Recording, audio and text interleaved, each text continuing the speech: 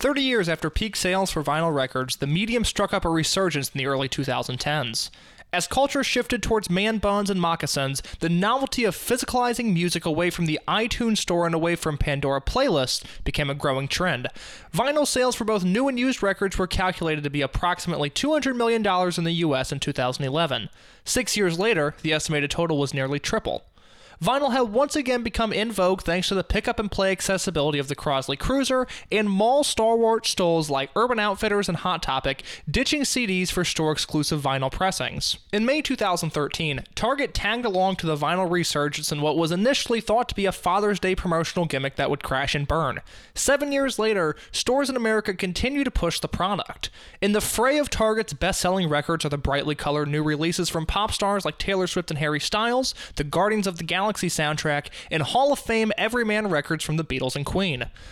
Lauryn Hill's post-Fugees output, her only solo studio record, The Miseducation of Lauryn Hill, unabashedly is included in Target's best-selling vinyl albums list.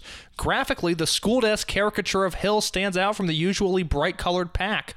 Lyrically, Hill's calls for liberation while balancing motherhood, show business beef, and heartbreak are vastly different from the usual big-box offerings. The Miseducation of Lauryn Hill concocts elements typically too dangerous for white America to fully consume.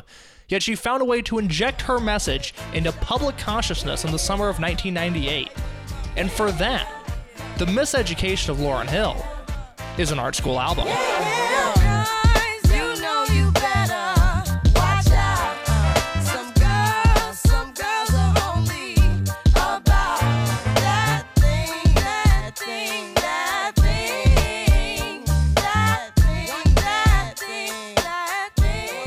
My guest today, someone who I think the world of, someone that I am so excited to finally have on this podcast, someone that came into my life in January and ever since has taken my life by force in a way with her witty comedic ability, with her strong-minded opinions, with her strong presence when she enters a room. My guest today is Bobby Armstrong. Bobby, how are you doing?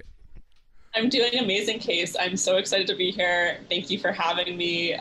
This is the highlight of my quarantine, to say the least. So. Well, that was going to be what I ask you first of all, is Bobby, we haven't seen each other since the beginning of March, essentially. How are you keeping busy in these times, if you will? Good question. I started playing like Words with Friends on a level that like I don't even want to go there. Like I'm too like into it. And I'm getting like weirdly competitive. And I'm not very good at it, so that's like not great. I watched Schitt's Creek. I don't know if you're familiar with that. I have seen the first season. Show. I've watched the first season. It gets loved better. It. It gets better. Loved the first season. It was like, okay, I've had my fill. It just never picked up on it again. I need to get back on that. I was very anti Schitt's Creek for a long time because it just looked weird. It looked too Canadian. That's controversial. I don't know. Some shows are slightly too Canadian for me. But my friend was like, you should watch it. And I did, and I love it. So that's what I like to hear. I'm glad. It's become most of my personality.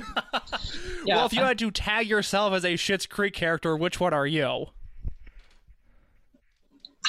Okay, I guess like I feel like people would maybe typecast me as like Stevie or something, like Stevie adjacent. I don't think I'm fully that, but I think the main characters.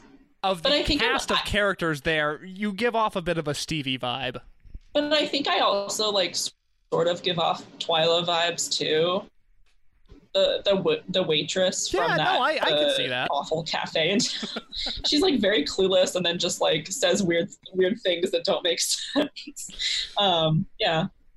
I can see that. I think there's a fair argument for that. Bobby, I'm so glad I have you here. We're talking about an album that I'm very excited to talk about, but before we get into that, I do think that we need to perhaps DTR a little bit. We need to define our relationship, because I'm just curious, as someone very loudmouthed, very obnoxious, very outspoken. You, despite your brilliant mind and your strong presence, a little on the shy side, I think is fair to say.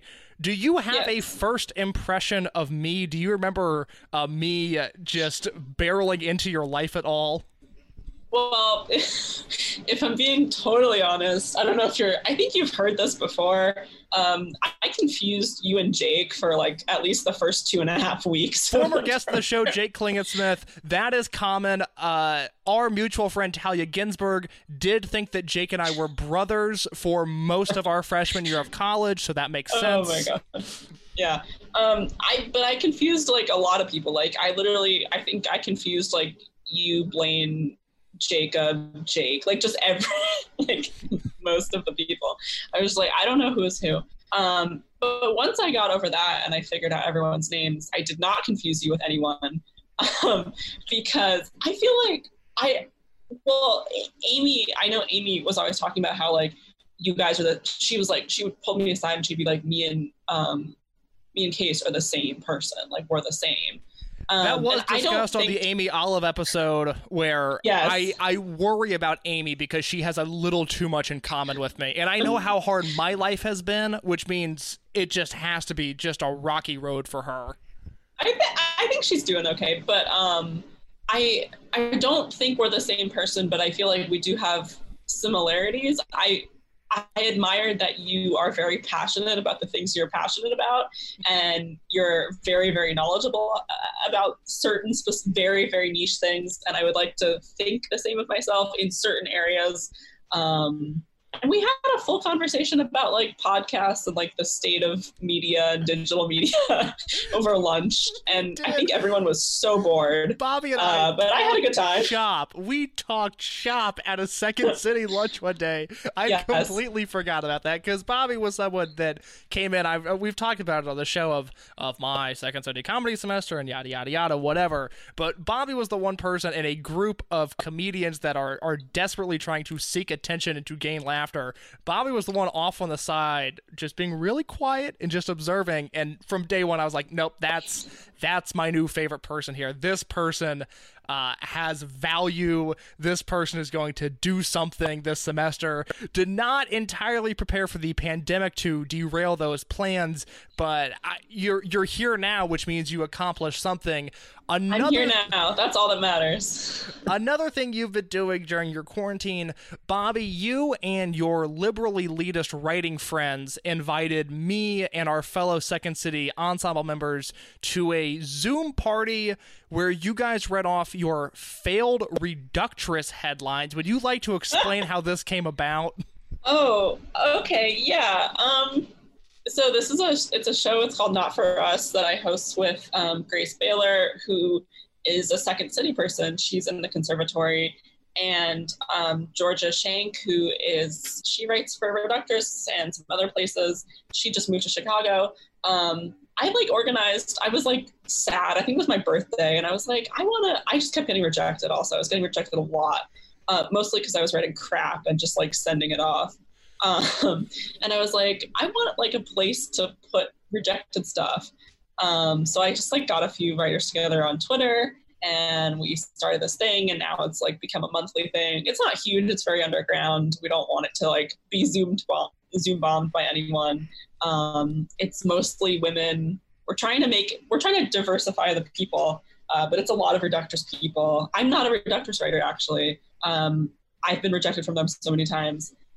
But a lot of people are. So yeah, we just read, we make stupid PowerPoints and we all drink and read our rejected headlines. It's a good time. When I jumped onto that Zoom call, it was a humbling experience for me because every once in a while, when there were comedy shows, I would go to a show feeling good about the work I've done. Maybe I just wrote, part of a script and I was like, yeah, I'm feeling good. And then I'll go see a show and it's so much better than anything I've ever done, and I leave the show going man, fuck this. I hate all this. And that was a little bit of entering that Zoom party and just going oh no, these are what actual this is what funny people do. These are real writers that have not at all.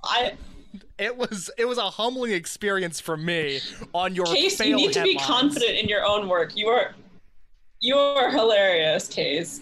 Never question that. I was not fishing for compliments, but I do appreciate it. I also to bring it back to the Second City lunches that we would have, where again we did talk shop about digital media. I'm so glad you remember that, because that was really fun now that I think about it.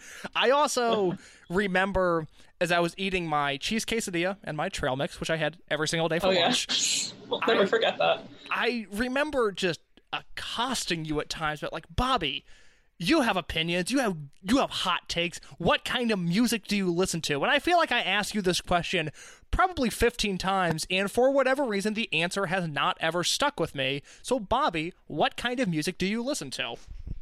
Well, it's interesting you asked that, because the one like distinct memory I have of our time at Second City was me handing you my phone that had one of my Spotify playlists, and you flipping through it and going, "Oh no!"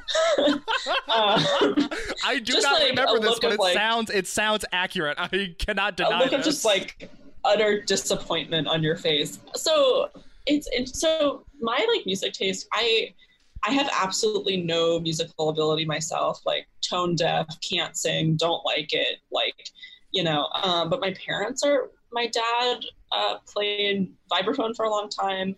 My grandfather was a jazz pianist, and my mom sings and plays piano and plays drums. She does a lot. So like I grew up in like a very musical household. And I feel like I'm lucky that my mom like always had a lot of good music playing in the house. So that's like what I was exposed to. And as I've gotten older, that's like what I've come back to. So she played a lot from like the 60s and stuff like that. I grew up listening to like Jackson 5, which is kind of weird now knowing everything that we know, but that he's canceled, that cancel culture has taken yet another one from us. That we just can't have anything. But so like stuff that when I was in like second grade, my favorite song was Love Shack by the B-52s. I feel like that says I didn't know what a Love Shack was. I had no idea. And how has that impacted like your adult life? Is this something that maybe... Very negatively. But I like, as I've gotten older, I went through a period of like, and I still, part of my music taste is like trashy, just like very mainstream stuff. But then as I've gotten a little bit older, I've come back to like a lot of the stuff that I listened to as a kid. So like Aretha Franklin, Sam Cooke, Jackson 5, Michael Jackson, older stuff like that. Then like even some jazz stuff. Yeah, my playlists though are very all over the place. Like I'll find a band that's sort of weird and I'll really like one of their songs. And then I'll listen to that over and over and then, just stop listening to it. So it's kind of all over the place, but I wasn't planning on mentioning this, but then just the fact that you grew up in a musical household, but you don't you don't have musical abilities, which no one in my family has musical abilities, but we all really like music. And just because we were also talking about Second City, I will say I do not enjoy the act of singing, of dancing. I find it all humiliating, even if I like critiquing it. So do I. And part of that might be, Bobby, were you in attendance at the Songwriters Second City workshop when I was reprimanded in front of our peers? So I was not, but I heard about this from Amy in detail. What did you hear? Because I feel like I would like the oral history of this. I didn't hear specifically what the exercise or whatever you guys were doing. I don't know. I just heard that you were wrongly accused of a crime that you did not, in fact, commit. And it seemed like, according to Amy, the instructor was just like picking on you for no reason. So I'm on your side here. I'm fully on your side. Bobby, I didn't go to that workshop because I didn't want to sing. I wasn't like sick or something. I didn't go. I flat out didn't go. So. I have been having a really tough time lately with just life, and knowing that there are other people that think I was wrongly accused. It just makes my life so much better. Where here's the thing. I say I don't like to sing and dance, and that may be true, but I was up on that Second City stage at 11:30 in the afternoon performing essentially an improvised musical, and I was crushing it, and I was following the instructions given. The person next to me was not following the instructions given, and I was the one that was reprimanded for these things. And then were things maybe a little hostile between me and the person leading the workshop, the person that could, one day maybe impact my employment in some way? Yeah, absolutely. Did I maybe get a little too angry? Of course, but that's who I am. Bobby, it's great to know that you are supporting the right side of history in this case. Yes, I'm making sure that I'm on the right side of history here. So we're talking today about the Miseducation of Lauryn Hill, which, by the way, an album that I have wanted to talk about on this show because I'm very intrigued by Lauryn Hill. She's a very interesting figure, as we'll talk about. I'm very glad that I have a woman on this show to talk about this album because to bring him up again, if Jake Klingensmith was on this episode, he's been on many, if we were sitting here going like, yeah, man, this is sick, and it's a person of color and a woman that talking about their struggles, it would have been a little too on the nose for my brand and everything that is wrong with me. So I'm glad you're here to talk about the Miseducation of Lauryn Hill, but before we get into her solo work and her 1998 release, Bobby, are you aware of her work with the rap group The Fugees at all? So unfortunately, I'm not. I know that they exist. I just never bothered to look them up. Only recently have I gotten a little bit more into 90s, stuff from the 90s, hip hop, stuff like that from the 90s. So I'm still sort of scraping the surface, I feel like. So I know that they exist. I have not looked them up, but I'm sort of aware of the context of how some of this album stems from her work with them. I would recommend listening to Fugees The Score. I think it is one of the all-time great hip-hop albums of all time. I put it on maybe say the level of a Jay-Z's The Blueprint, which I think is the pinnacle of hip-hop recording. I don't think the Fugees The Score is that far off. It is also a hip-hop album, and part of the reason I like The Blueprint so much, and I think the Miseducation of Lauryn Hill sort of teeters on this line, but what I like about The Score so much is it is an album that can be considered all killer, no filler. There's not a ton of extra on the album. All of the songs are really strong, and it's produced and tightly packaged into a digestible length, and the Miseducation of Lauryn Hill, while it is, the I guess deluxe edition, or I guess the more familiar edition that people are familiar with now, is 16 songs and clocks in on an hour and 17 minutes long. Typically, if I saw an album like that, I would say, no way, Jose, that is too long. I do not want to sit through that. But luckily, it is Lauryn Hill, and this album has a lot to offer. Do you remember the first time that you heard a song, or maybe the entire album, of the Miseducation of Lauryn Hill? I do. So I was reading a book. Oh, I can see it from where I'm sitting. It's called On the Come Up. It's a YA book about this girl who is trying to be a rapper. It's an okay book. If you've ever heard of The Hate U Give, which was a movie, it's in the same universe as that, same author. Not a bad book, but in the book, the main character is asked who her inspiration is, and she rattles off a bunch of names. And I was like, Lauryn Hill, that sounds interesting. This is literally, I had never heard, this was probably a little over a year ago. And I just randomly went to Spotify and I was like, I'm probably not going to like this. This isn't really my thing. And I think the first song I listened to was Doo-Wop, because that's probably the most recognizable from the album. And I was like, whoa, this is good. And ever since then, I've been a big fan of it. And I've tried to read more about her life, which I find very fascinating. And just sort of her journey as an artist, I think is interesting. Bobby, have you read the book Eleanor and Park? I have not, but I do know of it. I have it. Wait, where is it? I can see it somewhere. I've read books by that author. I didn't finish Eleanor and Park. I didn't like it. Okay, here's the thing. It's not that I don't like Eleanor and Park. Eleanor and Park I read at a super emotional time in my life, and it made me too sad. And this is at a point in my life where I was reading fiction books solely to impress a girl that I ended up not dating, because I am pretty much at this point nonfiction and really kind of only oral histories at this point. What I can handle is very, very thin. But I read Eleanor and Park, and I bring that up because the main character of that book is really into the band Echo and the Bunnymen, which is a great 80s new wave band. But that was another one where I was saying, I was like, I don't know this band. Let me look them up. And yeah. I do think that band in particular has been sort of overrated as time has gone on, like this great frontier of the new wave scene, where really they weren't super popular up until they were featured on the Donnie Darko soundtrack. But that, Bobby, is a podcast for another time. That is not... Well, it's funny you say that, because I get a lot of like the songs I listen to, and we're like individual songs, but like artists I listen to from like TV and books. Like I'll hear something and then I'll just like start Googling and try and find it.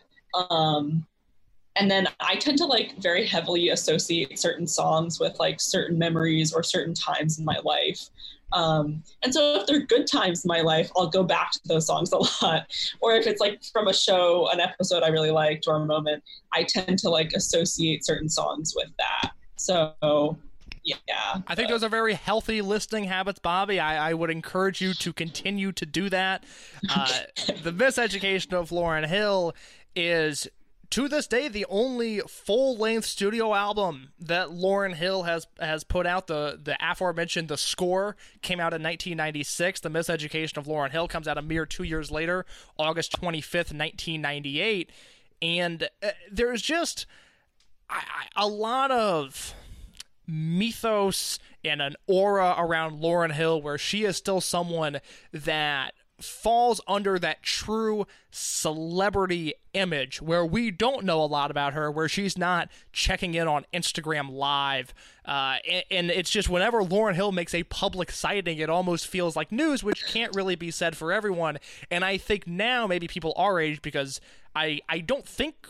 Well, Bobby, when were you born? What year were you born? Let's find out for sure. I was born in 98. So were you alive when this album came out?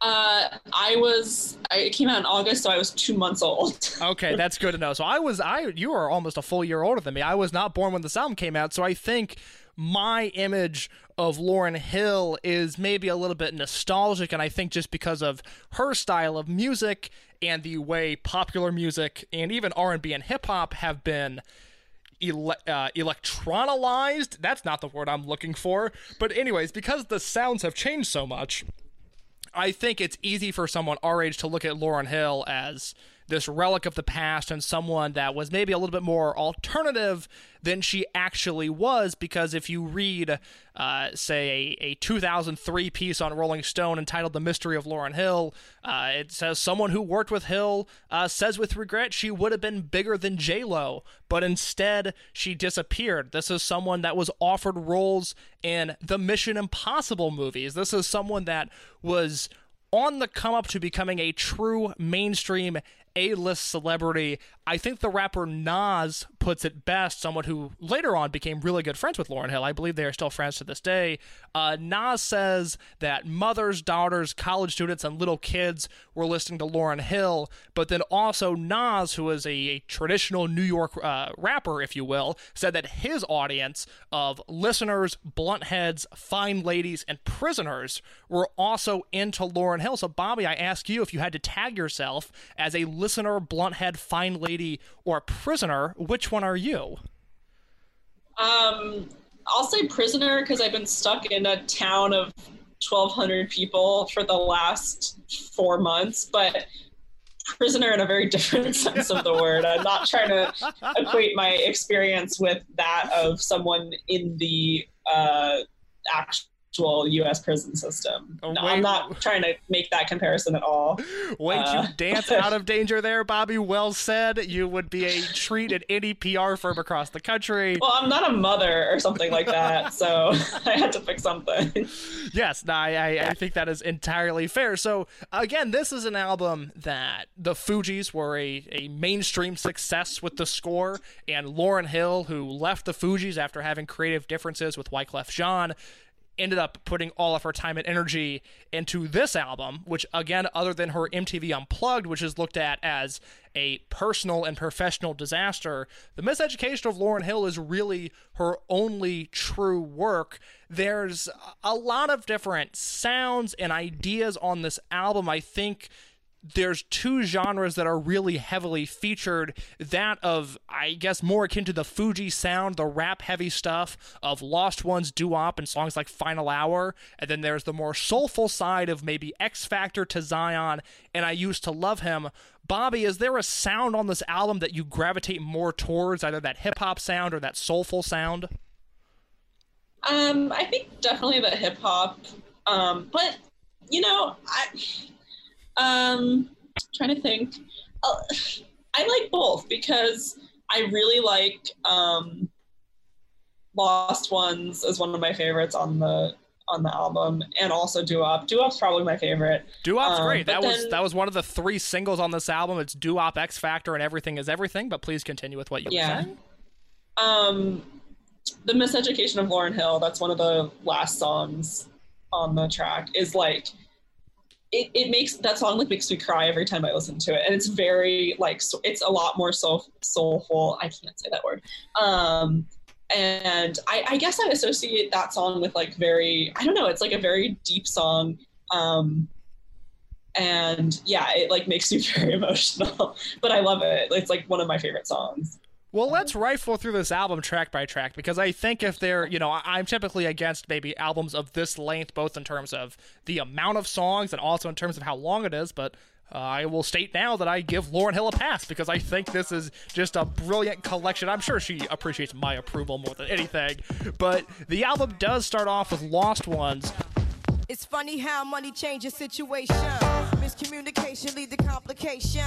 My emancipation don't fit your equation. I was on the humble, you on every station. Someone play young Lauren like she done. But remember not to game new under the sun. Everything you did has already been done. I know all the tricks from bricks to Kingston. My ting done, Major Kingdom, one wrong. Now understand El Boogie, not violent. But if a thing test me, run for me gun. Bobby, I will let you know, is ranked number 9 on Watch Mojo's top 10 rap diss tracks of all time. Do you have an idea as to what number 1 might be? You can't. My knowledge of music is just very I love this song. It's fun. I'm not a technical. I have no idea what I'm talking about. So you putting me in I have no idea. I really don't. That's oh, okay. Wait, is it something? Is it like Kanye West or something? I feel like it's no. It's not Kanye. We will be talking about Kanye later on in this show, let me assure you. But no, according to Watch Mojo, the source of all things hip hop, naturally, their number 1 diss track of all time is "Hit 'Em Up" by Tupac and the Outlaws. I was gonna say Tupac. Yeah, that makes sense. So now you just have that information to do something with. But I do think Lost Ones kicks the album off on a really, really strong note.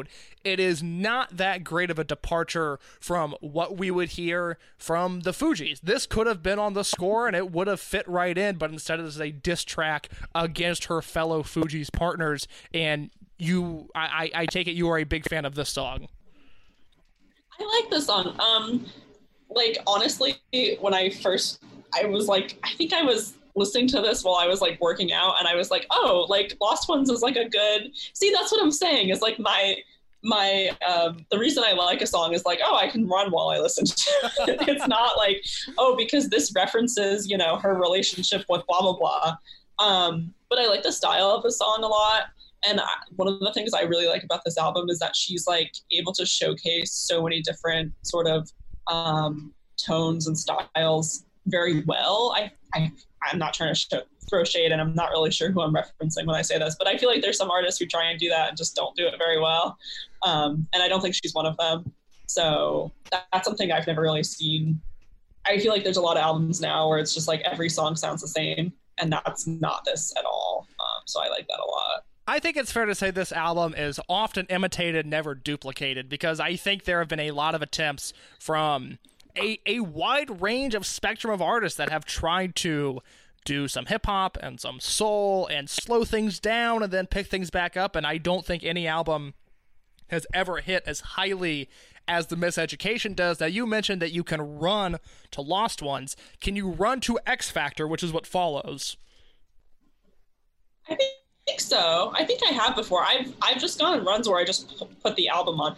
I'll say something controversial. This is gonna sound nuts. One of my favorite parts of the album is the intro. It's like 45 seconds, and it comes even before Lost Ones.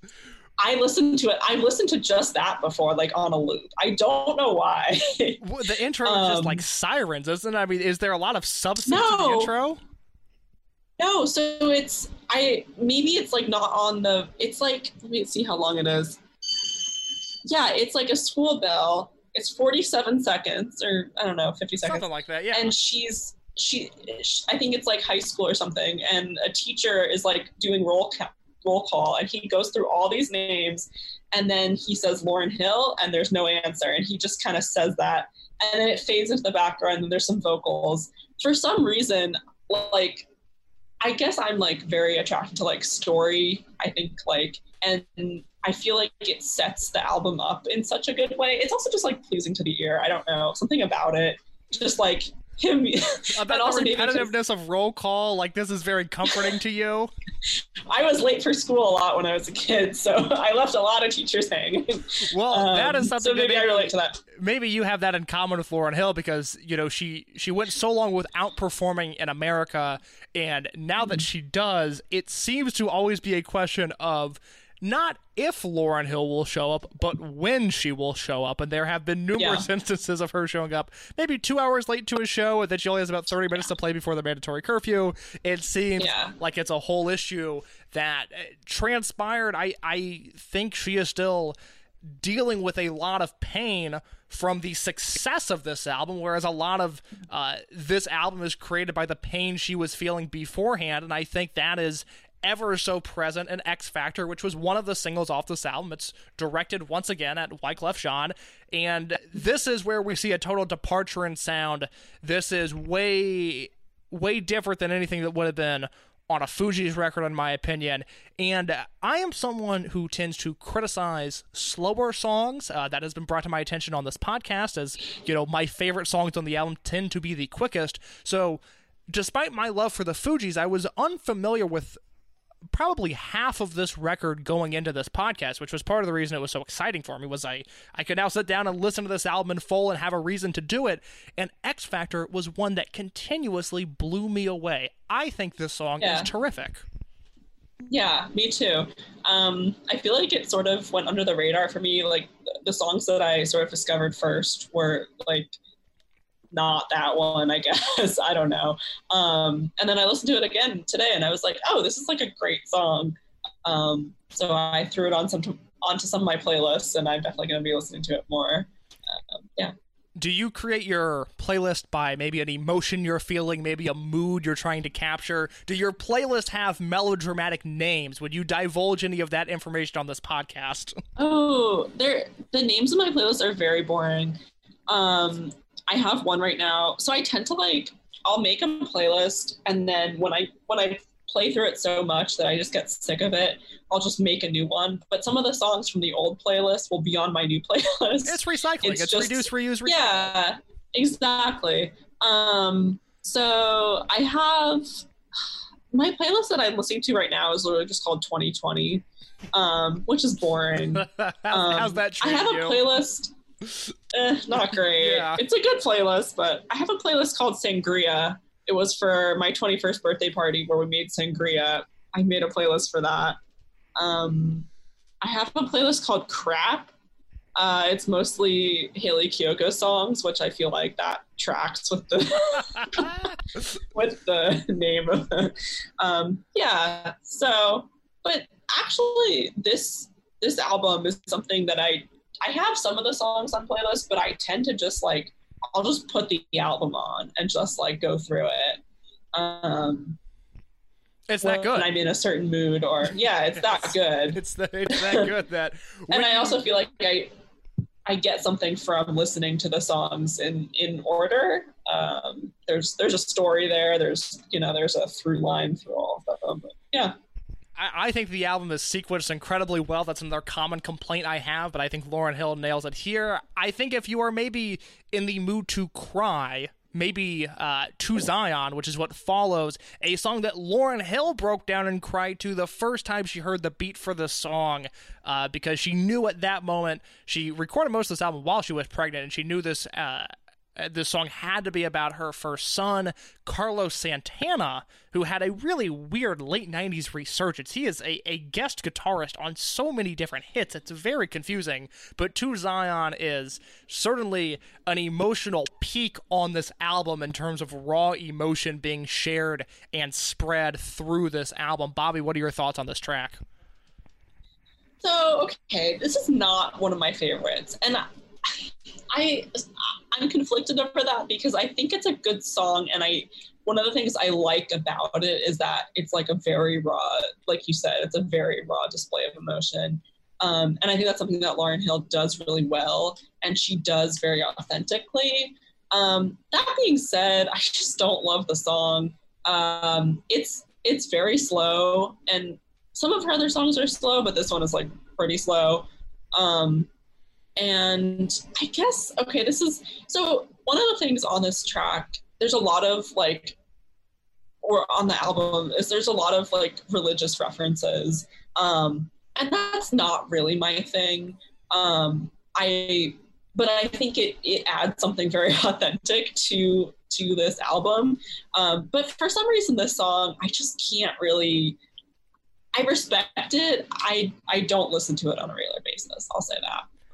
Bobby, what you just did was you had an objective conversation about music, which so many people seem to struggle to do, because thanks to people like Bill Simmons, we can now have conversations about movies objectively, and you can say, well, maybe I didn't like this movie, but I understand that it was good. And too often, when people are discussing music, it's, if you don't like something, well, it's not my style, and you can't compare these two bands. No, you can compare whatever you want. People just don't seem to be able to do it when it comes to music. Bobby, you just did it.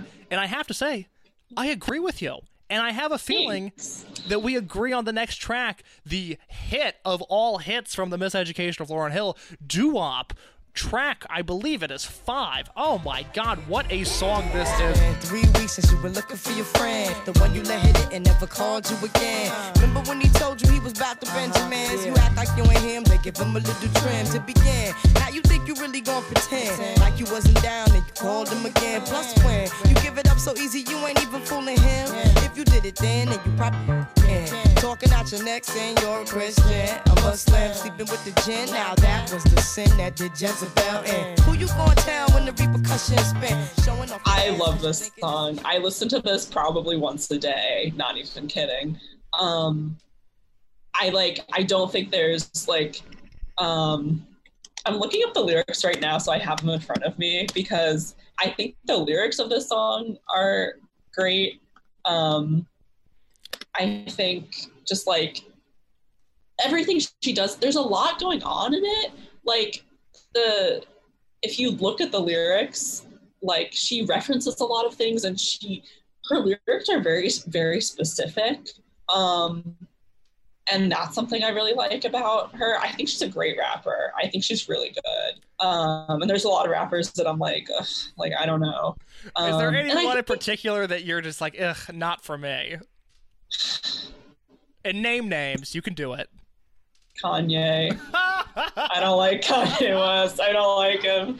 I've tried. I know like some of his older stuff is considered like very good. That rules. I don't know.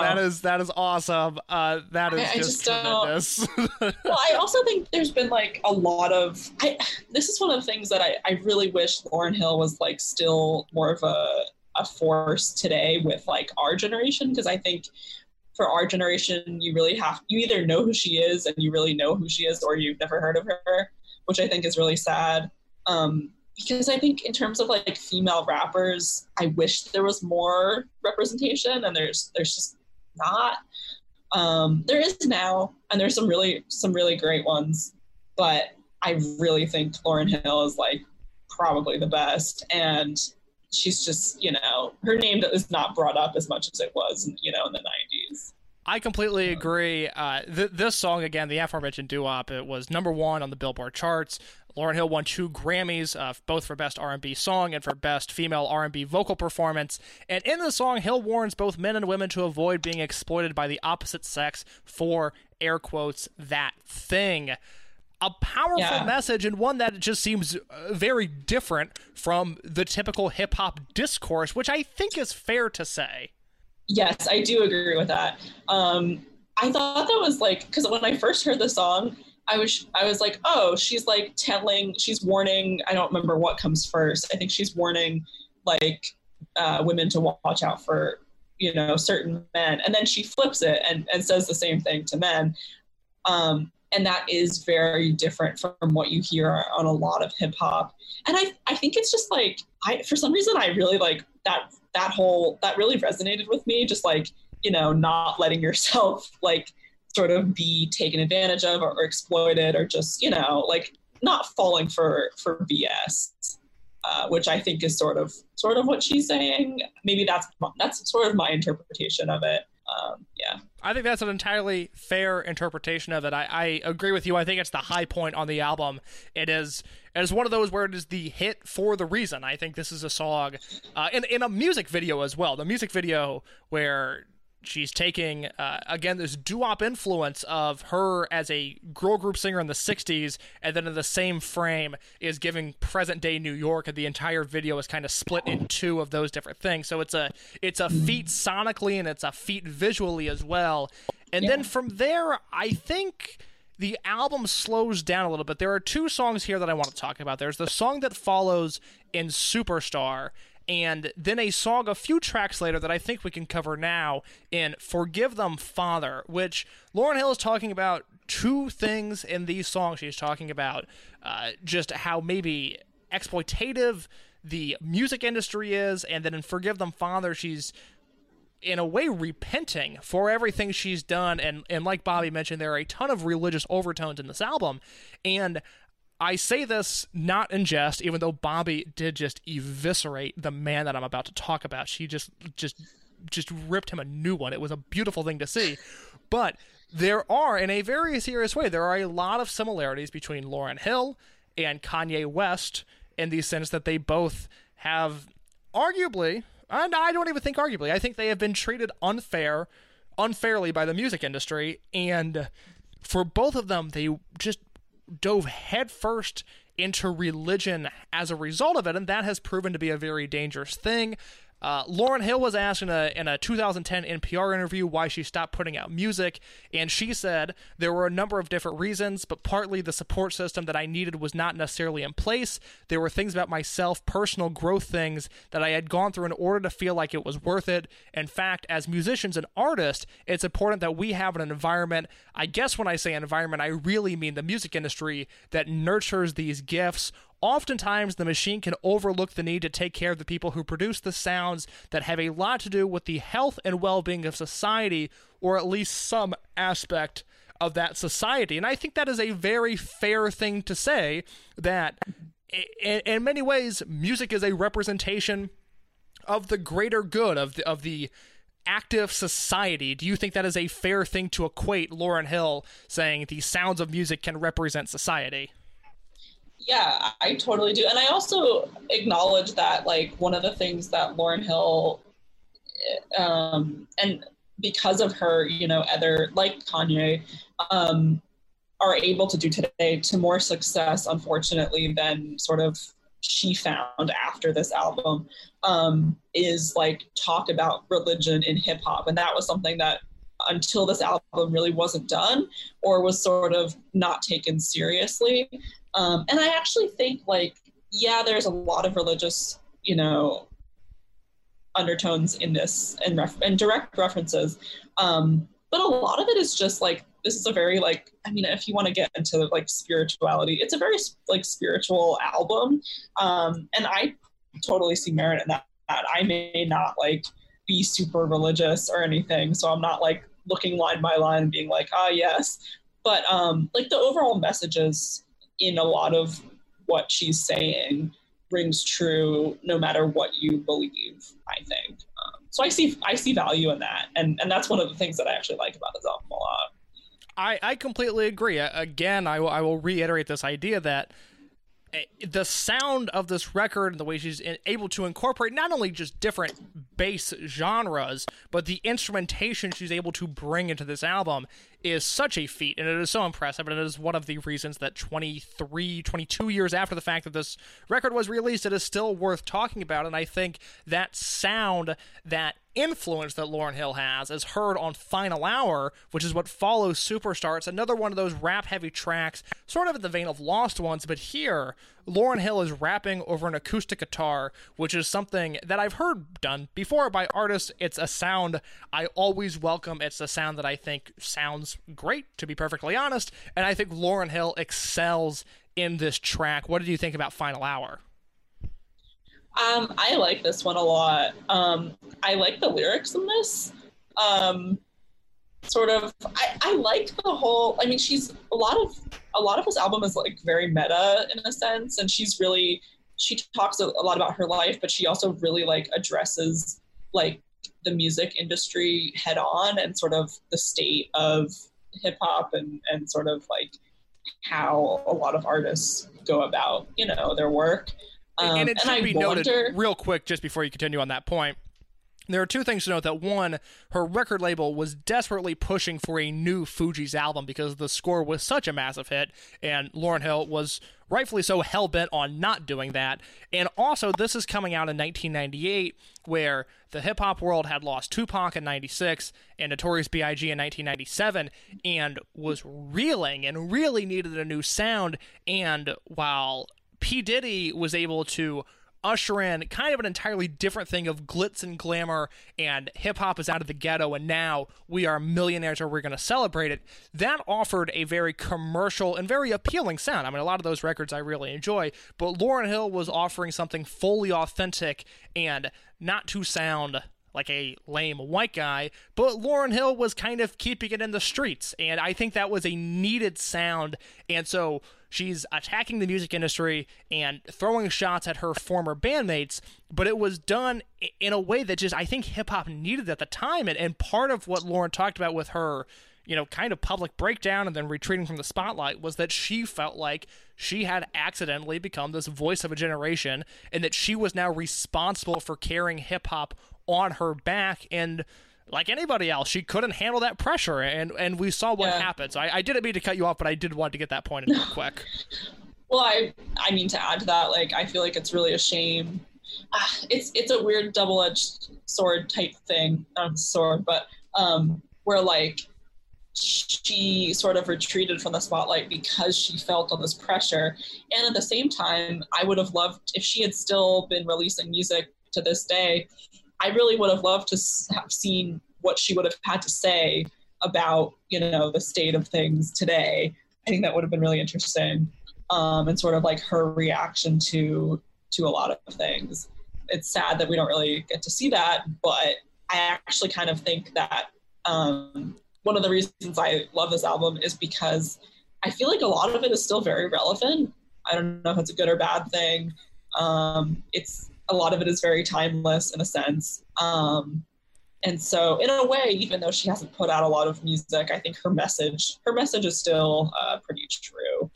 You might disagree with me here, but I hope there's never another Lauryn Hill full-length album, because I think she will be able to, it's almost in a sense like she died young, because now we don't know what that second album would have sounded like. We got a little bit of a taste of it with the Unplugged album, which was just universally panned and critiqued, and it was, you know, a low point and an embarrassment for Lauryn Hill.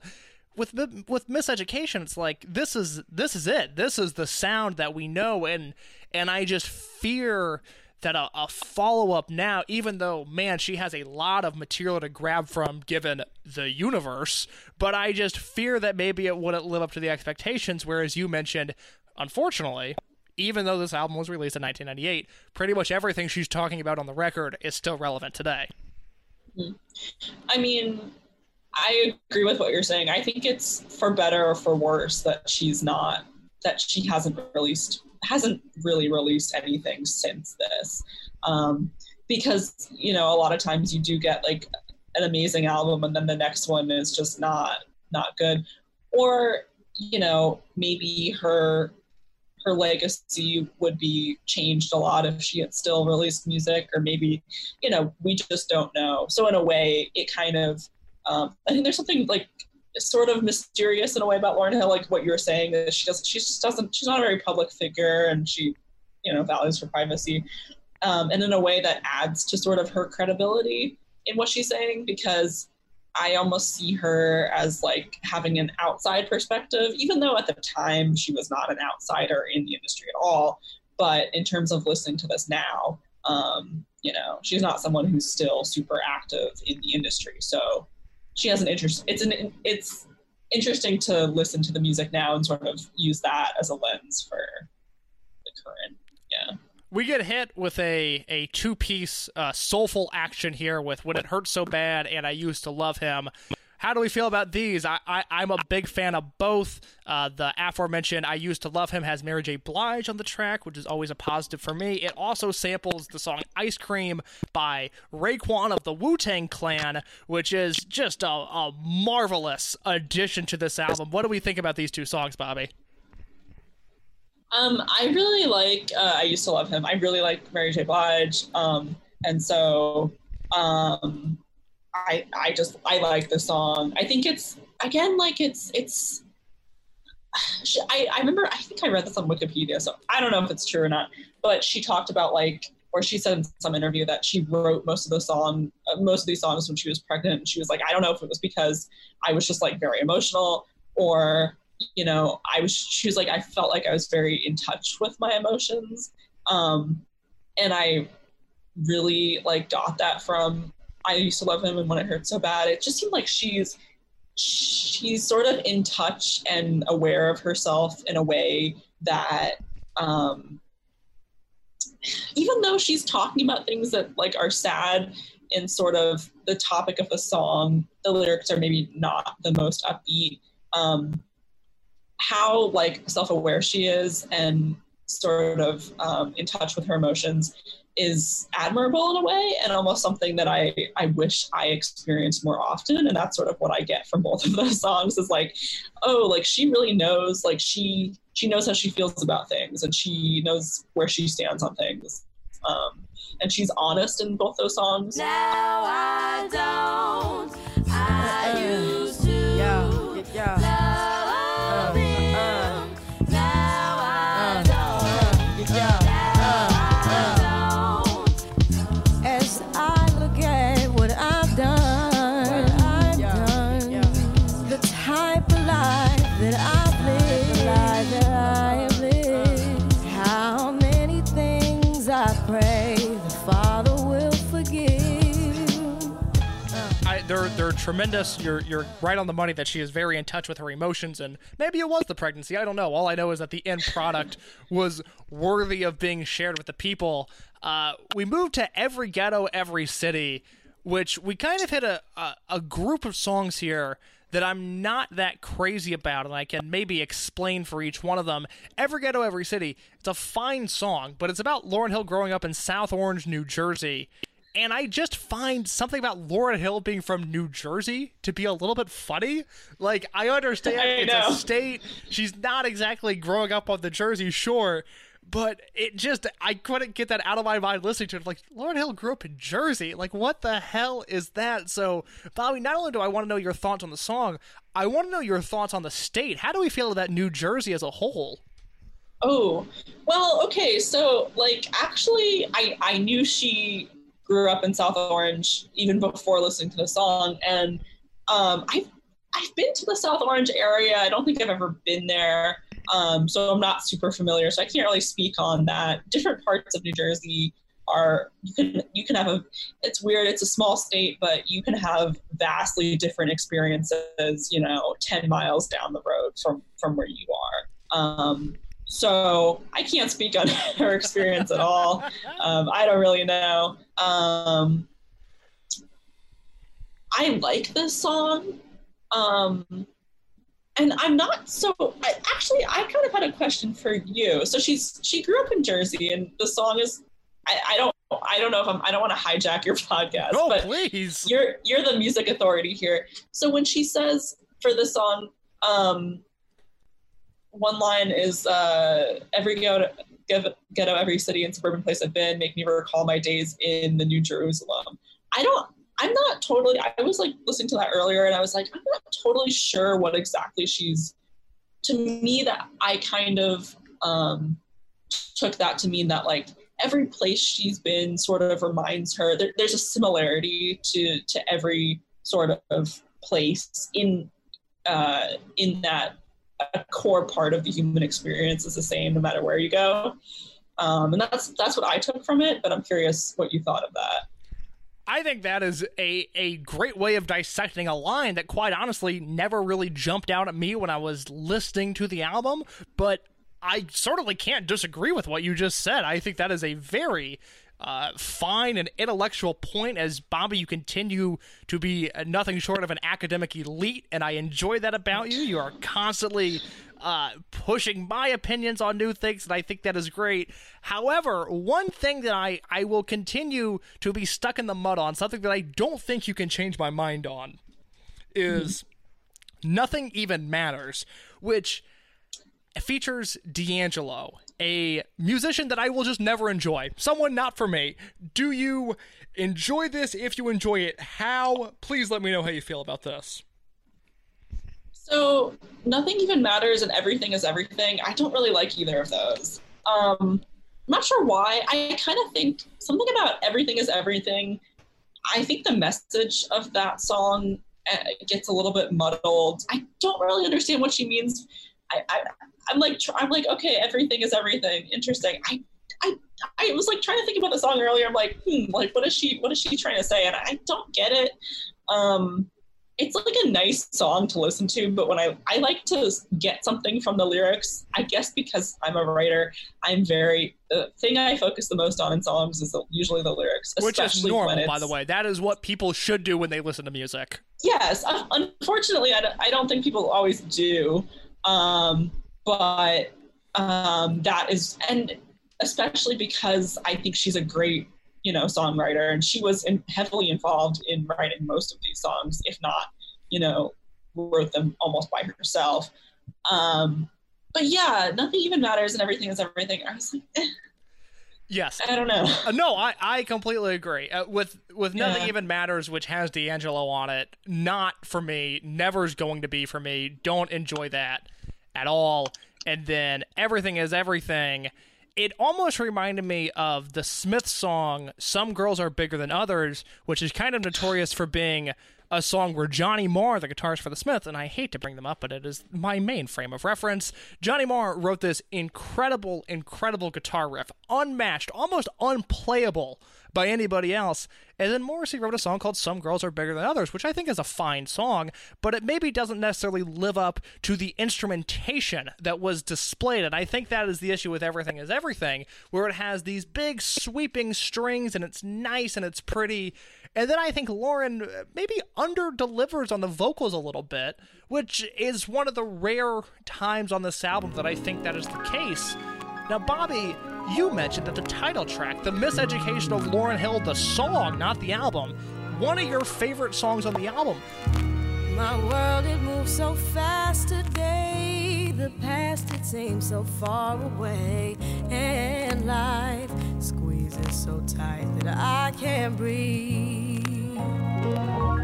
And every time I've tried to be what someone else thought of me, so caught up, I was unable to achieve. I gotta say, it's not one that really jumped off the page for me, so sell me on this song. What is the deal with this one? So, funny enough, I heard the song back when I first started listening to the album, but I really started listening to this song. This is so stupid, but when our program got canceled in Chicago, like right as the pandemic started to hit. So this was 4 or 5 months ago. I had this song on repeat for days. And I was very upset, and I was just like, I kind of felt like I was at a point where I was just like, I mean, you guys like live in Chicago, you go to school there. Sorry, I just got a message that my computer is about to shut down. Hang on, let me close some tabs. As Bobby, do you have a charger nearby? Do you need to go get a charger? It's plugged in. My computer, I had so many tabs open to look at like lyrics of these songs that I guess my computer started overheating. It said no more. Well, yeah, or maybe my... Go ahead. But back to, that's a dumb tangent. Back to what I was saying is that like, you guys, like the Columbia kids, like live in Chicago. That's where you go to school, whatever. And I sort of uprooted, I guess this is true of the transfers. I feel like Amy would say the same thing. I kind of uprooted everything to go to Chicago for this one semester. And this was like supposed to be like, like this was going to be my best semester. I was going to go abroad, and I decided not to do that. And I did this all like on a whim. And I was just super happy to be there. And like for a long time, like just going into Second City every day and like looking around, it was very sort of I feel like everyone had this of like being a little starstruck and like, whoa. And so for some reason I was just like sad because I was feeling like, and this is stupid because looking back, I really thought that, I think everyone thought this, that like, we were going to be gone for a couple weeks and then we'd be back. And I think foolishly I bought into this too. Obviously the pandemic has affected all of us, and it's affected a lot of people way more and in way more horrible ways than it has affected me. I want to preface everything I say with that, but I felt like a very like sort of weird sense of loss in that I wasn't getting to finish something that I had really been looking forward to, and I think everyone felt that. And so something about this song, like especially the first, this song also, it just like makes me cry every time I listen to it. Like the opening verse of it, my world, it moves so fast today, the past, it seems so far away. I like, especially the past like 6 months, I've had this feeling of like, everything is just like, everything is changing so fast. And I didn't feel like I was in control of anything. And so like those lyrics, like sort of hit me in a way that a lot of song lyrics don't. And then in the second verse, she says, I look at my environment and wonder where the fire went. And like, I mean, it sounds so dumb when you compare it with just like me walking down the street in Chicago, like looking at Annoyance, the Annoyance Theater being like closed up. Norm like, Holly's oh improv classes. Like, oh no, what am I gonna do? I can't. But it was more than that. It was like I was in a city by myself, and I felt like for the first time I was really sort of on my own. And I had done better than I thought I was. I was very afraid that I wasn't going to make any friends, and I was really not going to, like, I wanted the program to work for me so badly, and I was worried, very worried from the start that it wasn't going to. And I was kind of finally feeling like, oh, like I can figure this out. And I was starting to gain more confidence. And then it felt like everything was just like being taken away very fast. And then when I got home, I kept listening to the song because my grandparents got very sick, and that's still something that's, ongoing. And just like everything felt like it was closing in. And not as much now. This was more of a March, April feeling. But every time I kind of feel like things are just getting too much, I listen to the song and I'm just like, okay, like Lauryn Hill agrees with me, like I'll be okay. She talks about later in the song, the chorus, and deep in my heart, the answer, it was in me. And that's like maybe a little bit some of the lyrics in here are like slightly cheesy. They border on cheesy, I think. But I feel like the way she presents them is very authentic. And like sort of the idea of being in control of the things you can control. And I think that's like a really good reminder, especially now. And for some reason, this song, like, it came to me at the right time. And I really felt like I was like, oh, this is like what I needed to hear. So, yeah. Well, thank you for sharing all of that. That was a very well-told journey, and I encourage you to not invalidate your struggles, because while, yes, there are maybe other people that have felt more pain due to the pandemic, you also went through something that's crazy to think about.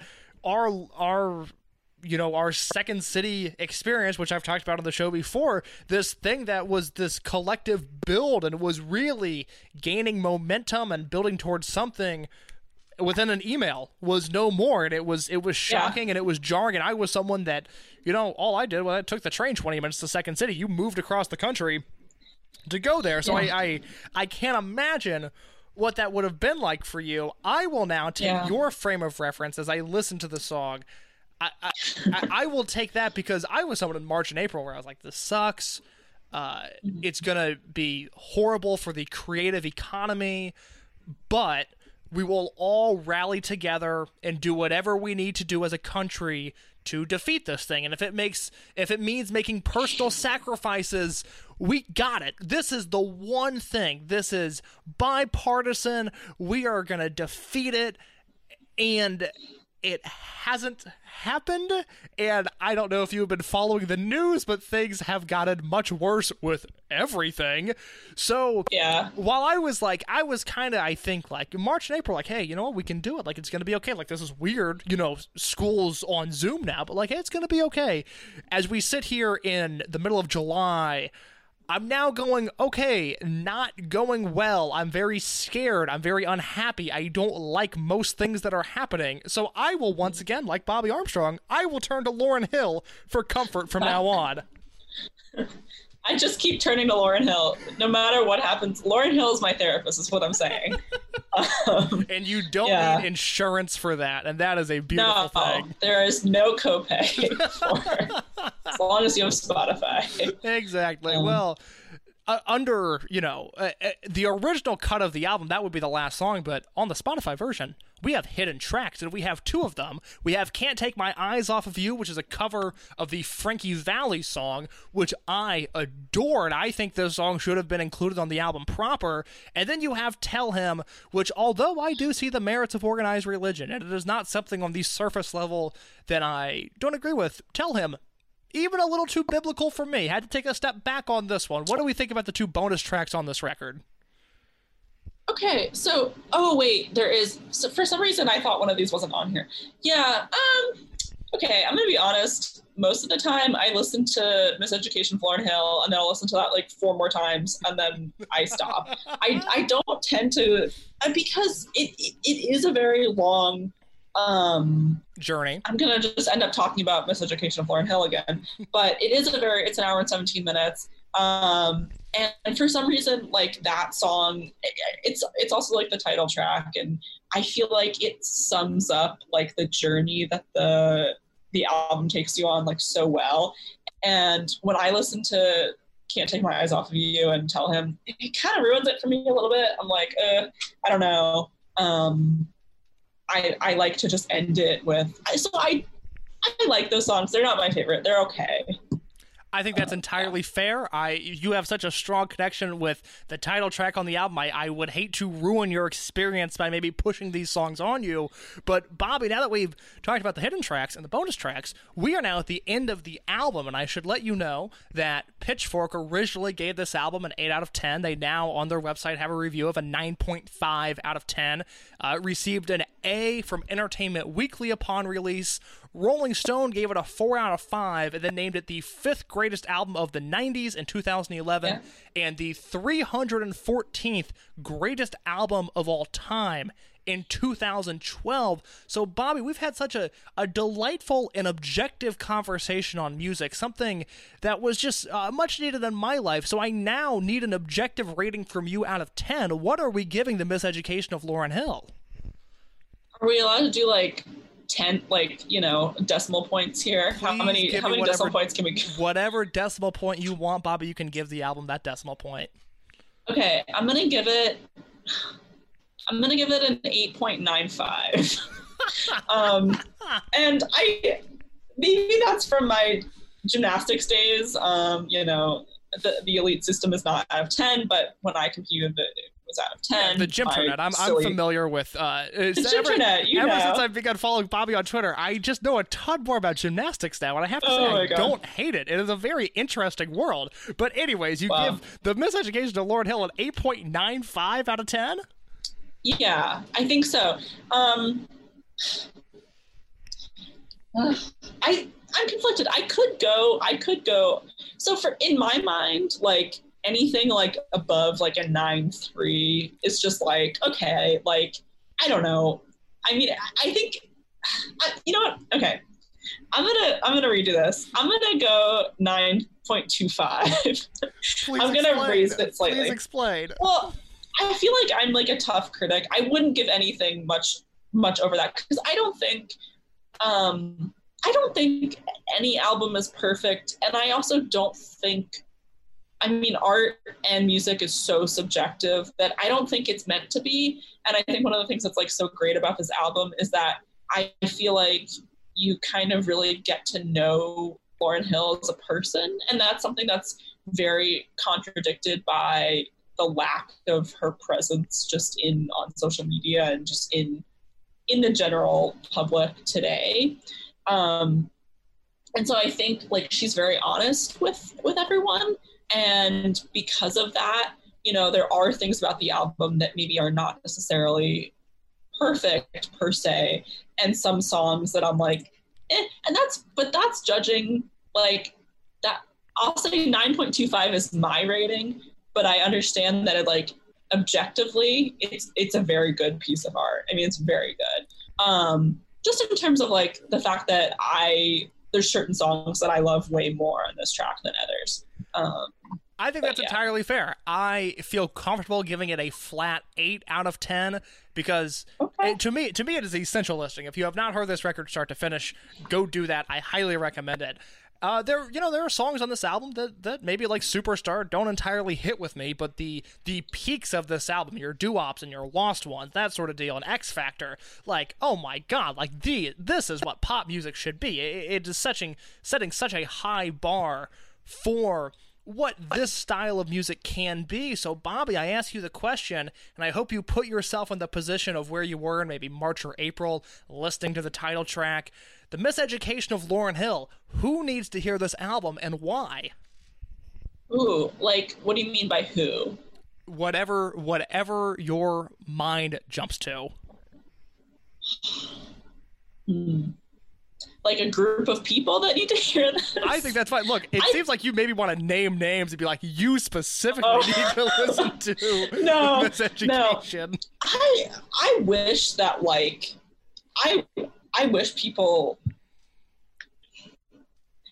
you know, this is gonna sound, this is super far-fetched, but I almost wish this was like sort of treated a little bit more as like a really good work of writing, because I think the writing in this is really good. And it's almost, some of it almost like makes me a little bit jealous. I'm like, damn, like she's a good writer. And just as someone that like, I pay attention to words a lot, I guess that's like sort of, I guess what I do. Like I almost wish that people valued like, how good the writing in this is. And I wish it was just something that people, that's such a nerdy answer. But I wish it was something that like our generation listened to and knew about. So if I had to say anyone should listen to this, I think it's like people in their 20s, anyone in their 20s. Because I think it hits on a lot of things of like not really knowing your place in the world or sort of finding your voice and being able to critique things and sort of be comfortable like where you fit in the world. And I think that's a lot of things that she sort of grapples with and not necessarily comes to terms with, but I think a lot of the themes, I think the world would be a better place if a lot of 20-somethings listened to Lauryn Hill. I can say that confidently. I wholeheartedly agree, Bobby. I couldn't have said it better myself. We are now at the point where please let people know where they can find you. What are you doing? What organization would you like to give maybe some focus to this week? Please let the people know. Yes. Okay. So the organization, it's like a grassroots organization called Critical Resistance.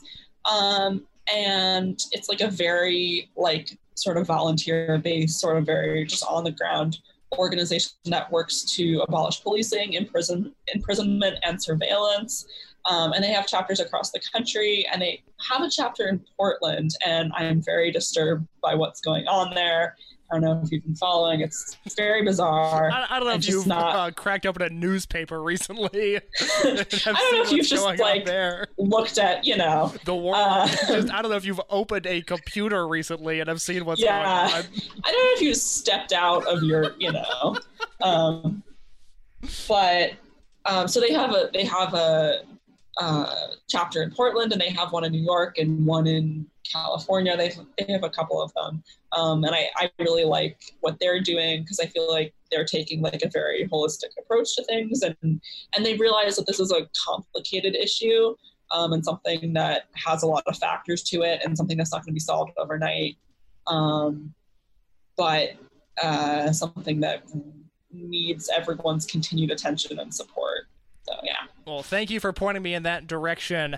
I would like to shout out something that hopefully by the time you're listening to this will no longer be relevant, but given that it is now in the hands of the federal government, who knows? But SaveOurStages.com and the National Independent Venue Association, they need your help, because when or if we ever get this pandemic under control and when live music returns, those artists are going to need independent venues to showcase their work.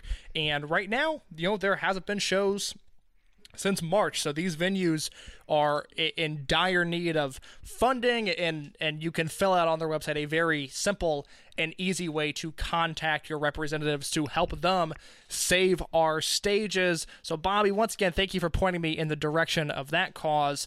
Where can the people find you, if you want them to find you, on social media? I'm okay with people finding me. I am on Twitter at not_Bobby, not _BOBBI.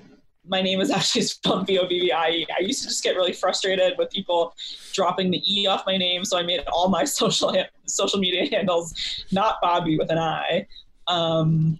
Just my passive aggressiveness, pointing a finger at the world. Bobby, that rules. Yeah. That rules. Thank you for sharing it with me.